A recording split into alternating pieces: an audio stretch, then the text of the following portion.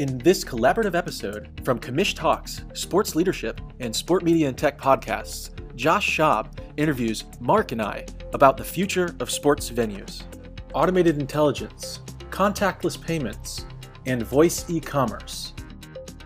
Thank you for joining us on Commish Talks. Appreciate having you on. We're obviously in a very tenuous time at this point, and we're looking forward to your expertise on what the world will look like in sports going forward. So first off, give us your origin story for each of you. Tell us about TicketSocket and the story there and what your role is.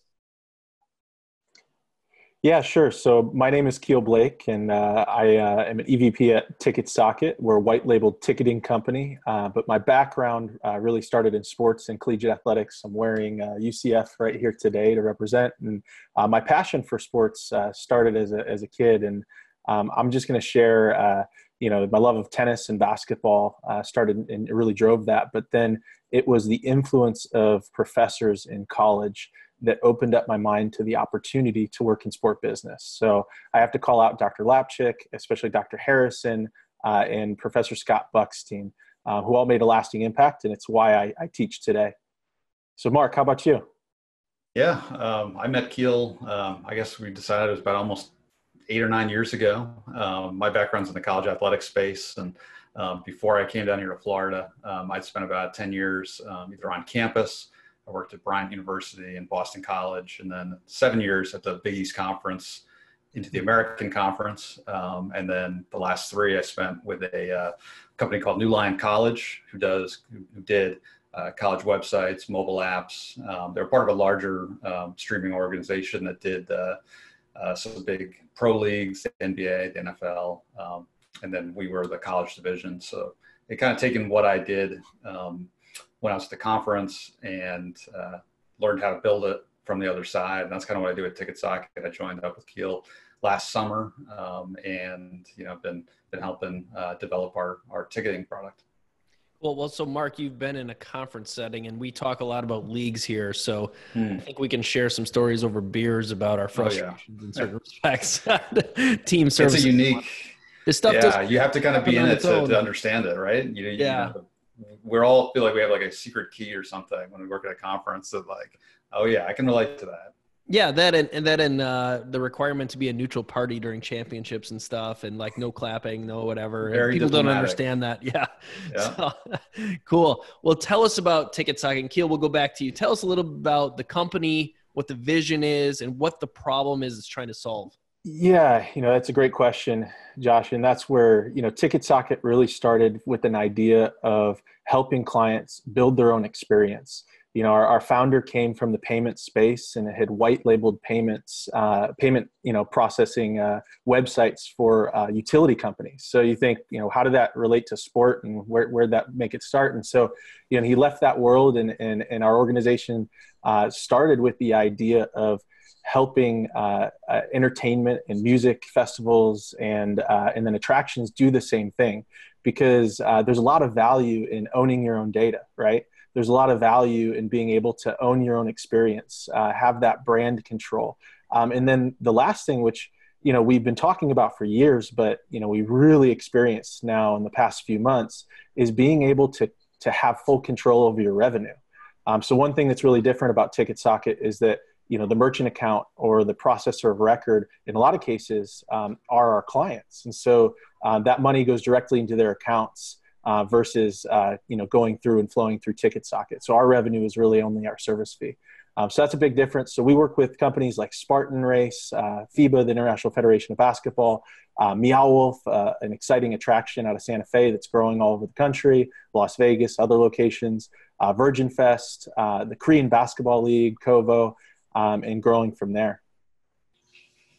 Mark, tell us about your role.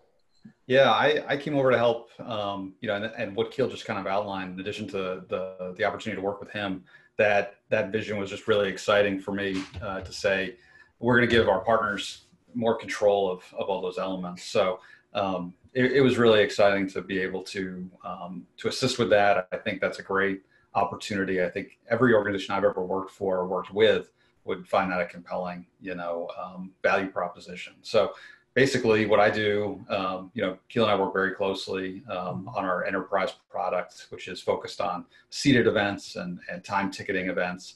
It's a newer portion of our business, but it's one that's developing fast, and we're putting it together in a really thoughtful way, and excited about what it's going to bring. So again, it's a little bit of everything for our team. We're both here in Orlando, so we spend a lot of time on the phone with our partners, with other vendors, for strategic partnerships, and then just with the team of our developers. So my day to day is a lot of time taking projects with them, delivering them, scoping them out, testing, and then finally the most fun part is obviously getting it out to our clients. Yeah. So you touched on a couple things during both of those segments. One is cost, right? So we typically use Ticketmaster for a lot of our teams in the leagues we deal with, and the fees for the consumer are outrageous, and the fees for our teams and the interactivity between arena, team, consumer, there's this huge blockade around the data. So let us delve into a little bit about the importance of our fan data, which we have a very hard time getting. Tell us what TicketSocket will give us that we can't get from our current partners.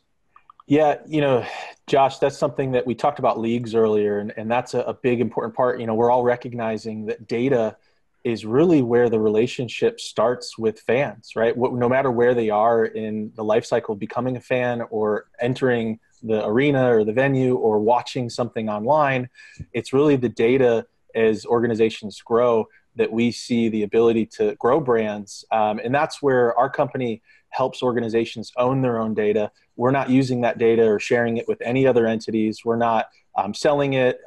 That's where leagues can come in and build their own data to then really own that experience with their fans, and then leverage those partnerships that they have.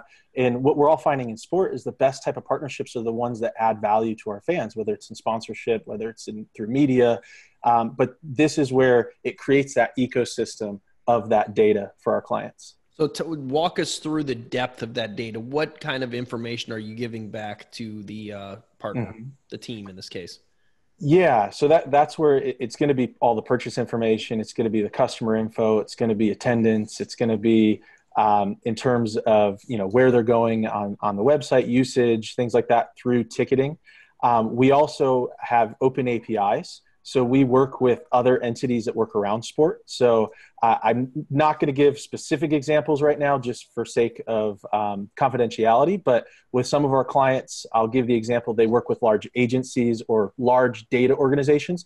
So we're not giving the data out to anyone else, but they may have their own ecosystem of an agency that delivers an experience to that data so that we can use our API and it can just sync that directly with their partner organizations to deliver an experience.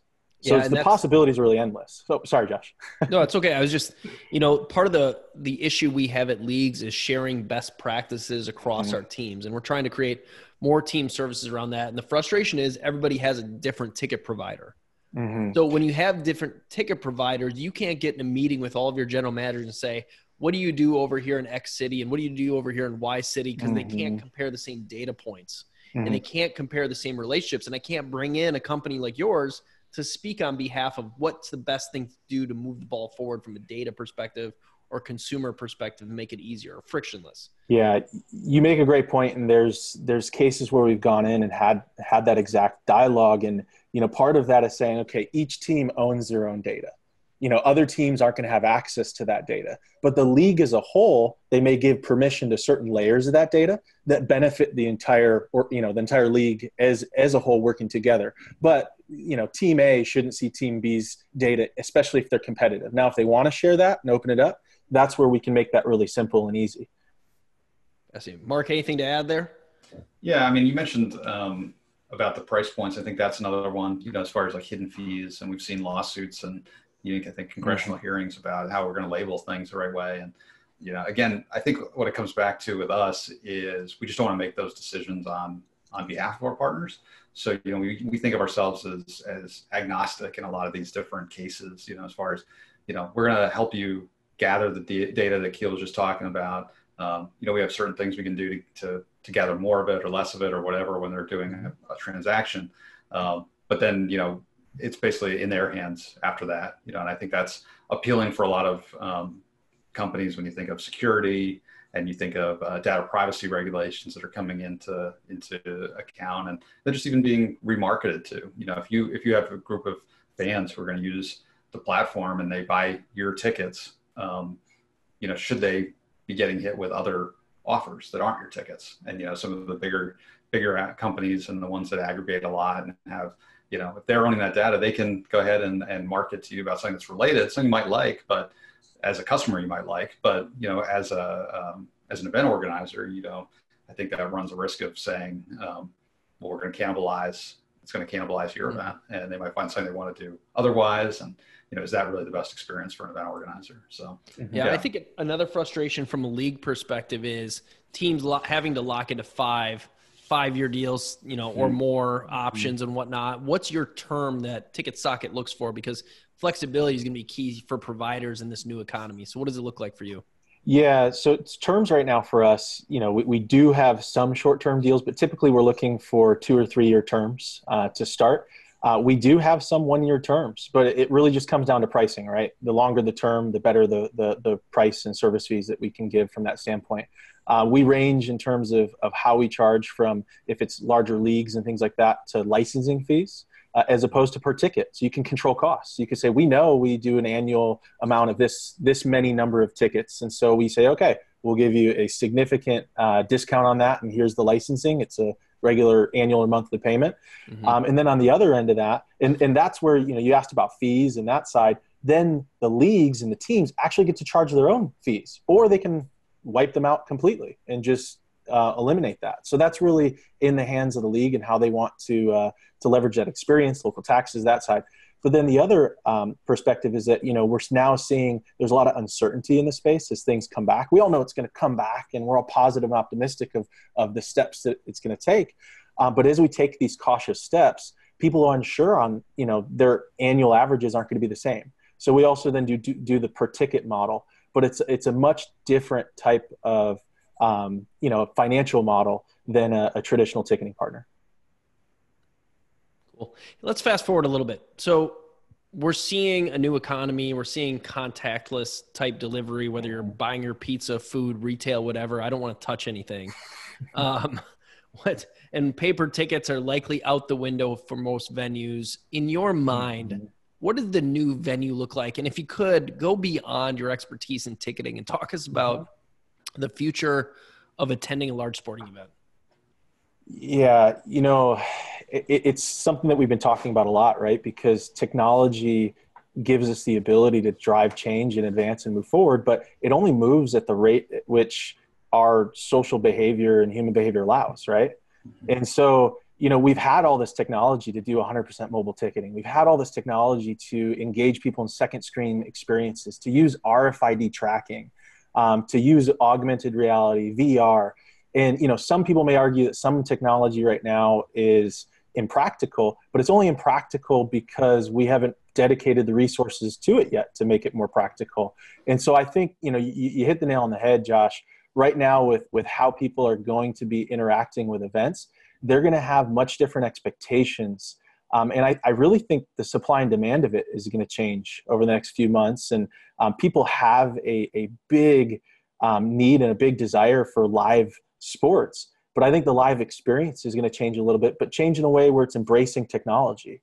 It's embracing, more local food, more local vendors. So when you walk into an arena, I believe the future is going to look like there's facial recognition. It's frictionless entry. You're walking in, your temperature is being scanned through that same camera that's matched up with an RFID sensor that's checking your ticket. There's a gate that you walk through that just gives a green light. There's people further back that are watching just to watch the green lights flashing. If there's a red light, there's a designated area that you walk over into. Once you walk in, you're then opening up your phone because it's a mobile ticket that has a AR device to guide you to your seat, so you no longer have to talk to anyone to do that. As you sit down, you might have pre-ordered food, so you don't have to go to concessions, so you don't have to handle any of the. I think that's where, to your point, I think contactless payment is going to be the future, because then you don't have to touch anything. Everything can be ordered from your mobile device, and you're just going either to pick it up or it's being delivered to you at your seat. So I think this current environment and the pause is really, it's showing the best in people right now in terms of giving back to their communities, but it's also allowing people to take a step back and say, how can sport and how can venues improve to be better tomorrow? Yeah, I add one thing to that. I think it's and Keel touched on it, but what we're doing is basically accelerating a lot of these things that I think we're already getting close to anyway. The society is much more, less cash. It's becoming much more, almost everybody has a card now. And then the next step is not a big jump to the contactless cards. You talked about ordering ordering concessions and having them delivered to your seat, or, there's some great companies that already do that. And, I think it's going to speed adoption because that's going to be your only option. That's how this stuff works a lot of the time. So I think it's really interesting. And I think there's two discussions about what the future of these, live events are. One is the immediate, maybe say before we have a COVID-19 vaccine for the virus. And then the other one is, what does it look like afterwards? And I think the question then becomes like, are these changes that we're talking about in the short term, are they going to be the very overused phrase, the new normal? I don't necessarily think so. I think it'll accelerate certain other things because, the other thing to kind of keep in mind, and it's kind of obvious, but I think it goes with saying is, if a vaccine comes out, a lot of these issues that we're talking about right now aren't as urgent, right? I mean, we're not going to have 15,000 fans in a 65,000 seat stadium, which is like the Dolphins basically said. I thought that was an interesting proposal they put out there of what it would look like this year if they're back. And it's a 65,000 seat stadium. They'd only have about 15,000 people in the stadium. Next baseball season starts in April. There's a possibility we have a vaccine. So are we going to be making changes for the long term? Is it going to be as drastic as some people think? I'm not sure. I think it might be more about equipping the venue to have quick response time to things like this. Because I hope what we learn from this is that, this probably won't be the last pandemic of some kind. These things are going to flare up more and more. How is the venue going to be able to react to that quickly instead of having to kind of go into full shutdown, which is what I hope we get to after all this is through. Yeah, someone said to me the other day, I thought it was really powerful. What are we doing today whereby in 3 years we look back and say, thank God for the coronavirus because we were able to accomplish this? Mm-hmm. So if, for instance, in our leagues right now in baseball, if we don't have a baseball season, there's some time on my hands to figure out some long-term strategic initiatives that I didn't have time to do previously. Soccer is the same thing. The league I commissioned in soccer shut down, and we start to rethink our economic model because we otherwise would be in our normal routine of playoffs, ball deals, vendor deals, TV deals, so on and so forth. And now you really start to think about a restructuring of an economic model and what it looks like for the future. So that's positive. Yeah, Josh, the electric car was invented in 1832 by Robert Anderson. And here we are in 2020, and now people are actually driving electric cars. That's so fascinating. It takes this social change, right? And so back then obviously it was the love of motorsports and gas and the oil industry and that, and now we're seeing the impact in terms of the importance around sustainability and just the benefits of electric, and we're seeing the development in racing, how electric can be used. And we look at hotels, the travel industry that's innovating overnight. Hotels have been talking about, people that have been in hotels have been talking about the uncleanliness for years. Mm-hmm. And now all of a sudden you have hotels like Hilton coming out with, and this is to their credit, a program through Lysol that's, Lysol protection and a clean stay where they put a seal on the door before you walk in. So nobody's been in that room after it's been completely cleaned with this product. Yeah. Right. And so why was it now, to this point that all of a sudden this change happened? Because this has been a problem and a challenge for many years. But this is to your point, Josh. I think we are going to see a lot of shifts from the expectation of fans and consumers around just wanting a little bit more in their experience because of what's happening right now. Yeah, I think the other thing we as a society are pushing on is speed, right? Speed of transactions. Things I don't do anymore is picking up the phone and calling someone to order something, right? Mm-hmm. It's got to be, and I've said this and I've heard this too, but when I go to buy tickets, I want like 2 clicks. I don't want any more than that. And guess what? I also want to pay with my thumbprint. I want my thumbprint on my phone, pay it, because I don't want to enter my credit card number anymore. I don't even want to take a picture of my credit card anymore. So that's the future. So back to the futurist point of view of sports, I'm going to buy tickets. How do we get to what I just described? What's the next chapter? I'll go to Mark for this answer. It's a good question. I mean, so the question being, how do we get to that completely frictionless ticket experience you're buying? Is that basically the question? Yeah. And I've got some ideas, just so you know, this is a loaded question.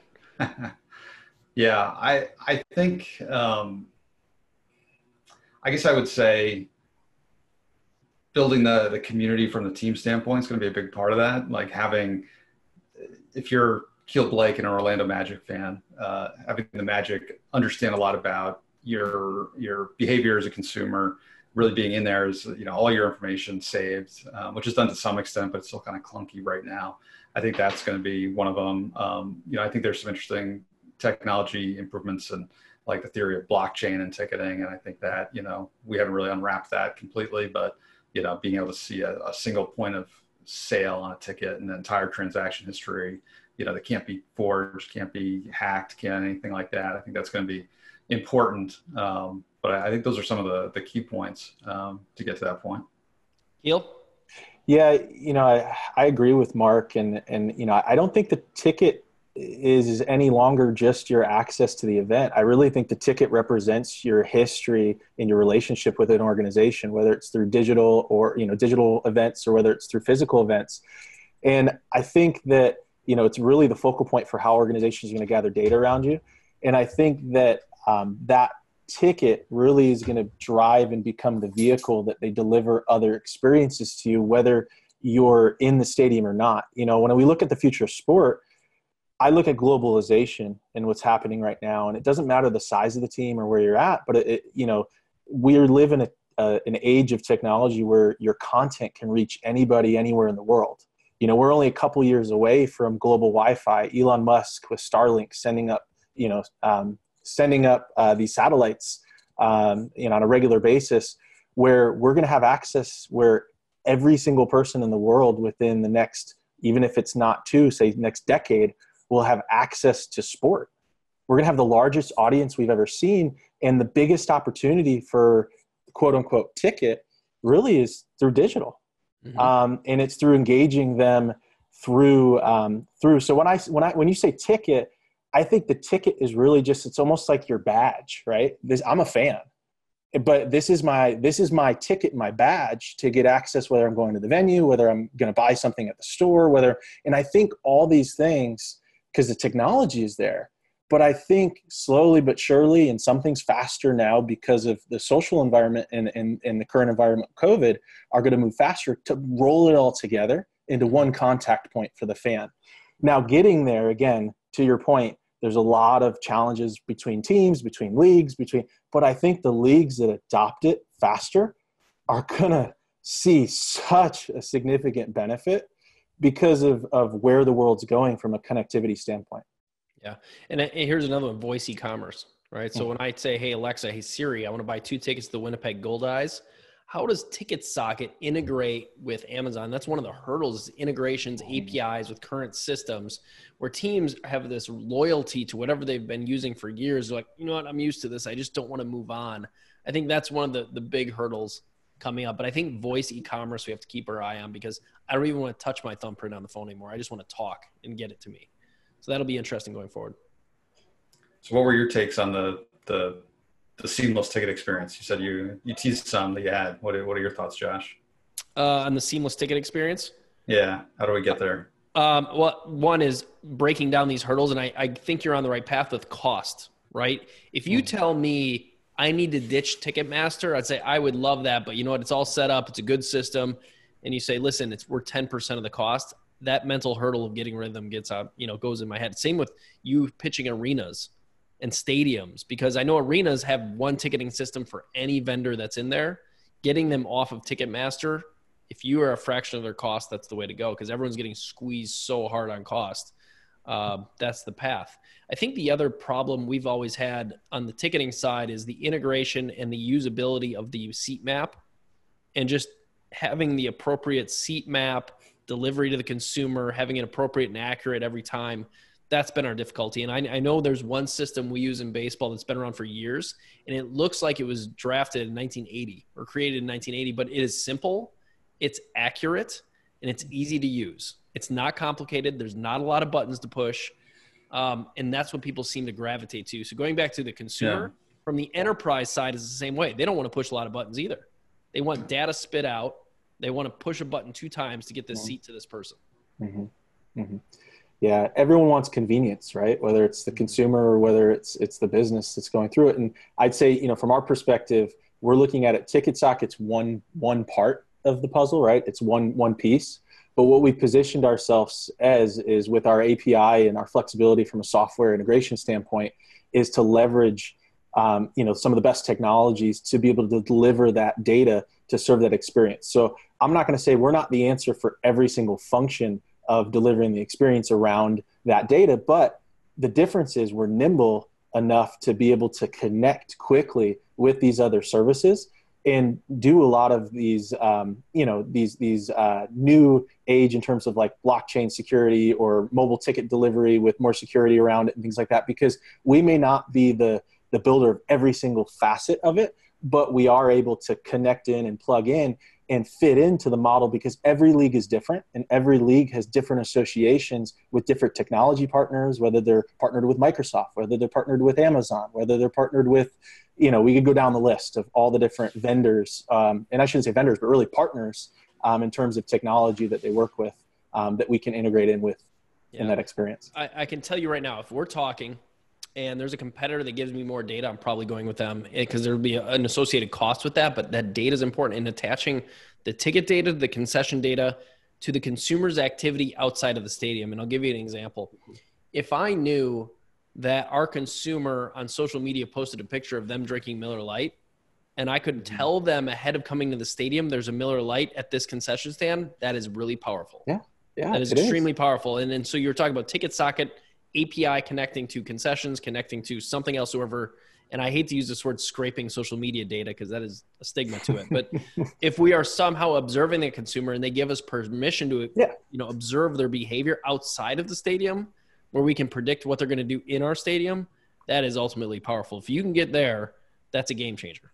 You said it right there. Permission is the key, right? With so much change going on around data laws, privacy laws, you know, in California, soon to be across the United States, GDPR, you know, we're constantly looking at and reviewing this, but you know, that's where I say we're just one piece, but there's so much data out there. And we talked about voice e-commerce, but imagine what can be done when machine learning has access to that data. And a fan, because a fan wants to get the best experience with the team, gives permission to use that data so that when you're watching something, you know, Microsoft right now just partnered with the NBA. They're using Azure and they're using deep data analytics to do machine learning to pull specific videos from the past that are similar to, say, Steph Curry hits a three-pointer from the baseline. They're going to pull a video of 4 or 5 other moments that won a game in the same way using the data, statistics, time, all in milliseconds where no human could do that fast. But based on which teams you're fans of, they're going to serve you one of those 5 videos because they know that you like that player the best, right? Yeah. Say it's right now, you know, I'm a big Michael Jordan fan and grew up in that era, right? The Last Dance happening right now. Of course, I would love to see every single moment the Bulls relates to current day basketball, right? Yep. Because there's a constant comparison back and forth between that era and this era. Now, with that said, going back to voice e-commerce, when you give that access, you're talking about the future is virtual assistants. You're talking about, you know, virtual assistants booking things for you. So you say, hey, and I can't even say it out loud because my devices are going to go off, but hey, Amazon's assistant, hey, Google's assistant, will you book this ticket for me? Will you check when the next game is? All that could be done and handled over voice. The difference is we can use our API and connect with that very quickly. And there's so many good voice companies out there right now. Now, the next phase of that is, I think, really, and this is further down the road, but I think it's the sales side. Because imagine, Mark and I know each other. We talk about this stuff all the time, you know, with work. We enjoy it. But imagine someone calling Mark with the data of as if they were his best friend since he started going to sporting events. Yep. And you already have Google booking restaurant restaurant reservations with automated intelligence people voices. Soon that's going to be the sport industry talking around ticket sales. Yep. But anyhow, that's where I think the future is going, and it's going to be progressive steps. Just a challenge to your students that are listening out there. If you want to innovate too, a lot of people enjoy day trading out there. If we could do market buys on tickets. So buy me a Milwaukee Wave ticket when the lower grandstand reaches $60 per ticket, and then all of a sudden they notify you 4 hours later you bought your ticket because it was a market buy. I think that's another innovation that might be out there as well. Yeah, there's a lot of stuff like that. I think you talk about challenging kind of students to think about this. These kind of events, and Keel and I kick this back and forth all the time, but these kind of events they don't only accelerate the pace of innovation. There's going to be brand new stuff that we look back and it's like, okay, this company rose out of the 2020 pandemic and doing some really neat things down the road. So we're all trying to kind of figure out what those are and how we can ride that wave and stuff, but there's going to be some neat stuff that comes out of this just by having constraints, which a lot of times bring out the most creative sides of business and people. Yeah. No, I would agree with that. I think we've covered a lot of ground here today on the future, and that's one of my favorite topics is what can we predict coming out of this, and nobody really knows, but all data is really good. And I think your perspectives have been outstanding about the buyer experience and the ticketing experience. And for those that are listening to this, we would challenge you to write in, and we'll give you an email at the end of this saying, write in, give us your ideas of what the future may look like, and challenge us as to something maybe we said that was incorrect, or give us a thesis on what you believe is true. And maybe we'll come back on a future show and delve through some of those. So Mark, Keel, we appreciate your time. It's been a pleasure. TicketSocket, I think, is going to be on the rise. I know we should talk offline about what the world looks like for our leagues. And good luck to everything going in the future. Thanks so much, Josh. Appreciate you having us on. Yeah, had a great time, Josh. Appreciate you. Appreciate it. Thank you. That concludes our episode. Join us for future topics like sustainability, augmented reality, virtual reality, and the future of streaming media.